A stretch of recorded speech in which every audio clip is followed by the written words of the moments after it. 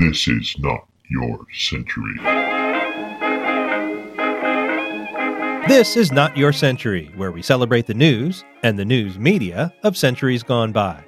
I'm King Kaufman. April 8, 1924.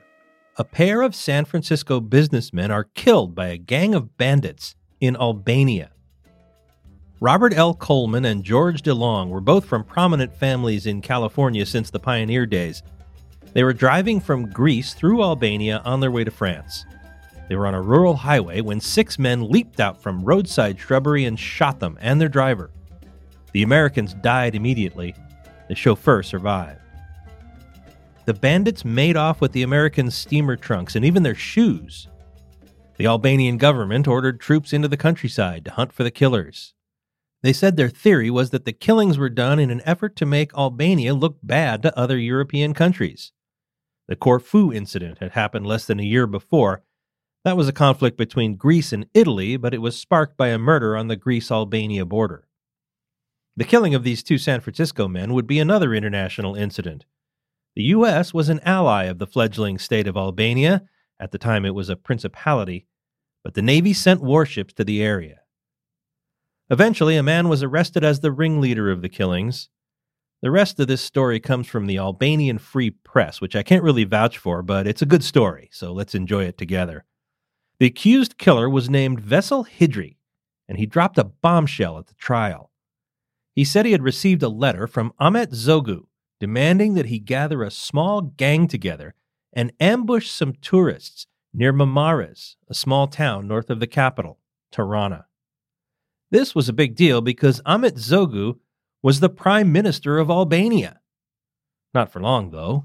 In the following year, 1925, Albania became a republic and Zogu was elected president. The country was rife with blood feuds, and Zogu reportedly survived more than 50 assassination attempts, including one later in 1924 when he was shot right in the parliament. As president, Zogu did end serfdom in Albania, and he led the country into modern nationhood. He also allied with Mussolini's fascist Italy, and he turned Albania into a police state. He proclaimed himself King Zog in 1928, and he set up a constitutional monarchy, though the other European royals didn't exactly welcome him to the club. That alliance with Mussolini didn't really pay off once the Second World War started. Italy invaded Albania in 1939, and the royal family fled, eventually to England. Zogu, King Zog I, died in 1961 at the age of 65. So back to that murder case, and the charge that the Prime Minister had written a letter ordering the killings. At one point, the judge visited American diplomats and asked how they'd feel about Zogu, the prime minister at the time, being executed for the crime. How they felt about it was their jaws hit the floor. Vesel Hidri's story was pretty improbable. Would the Prime Minister of Albania really break the Stringer Bell rule by putting a murder contract in writing?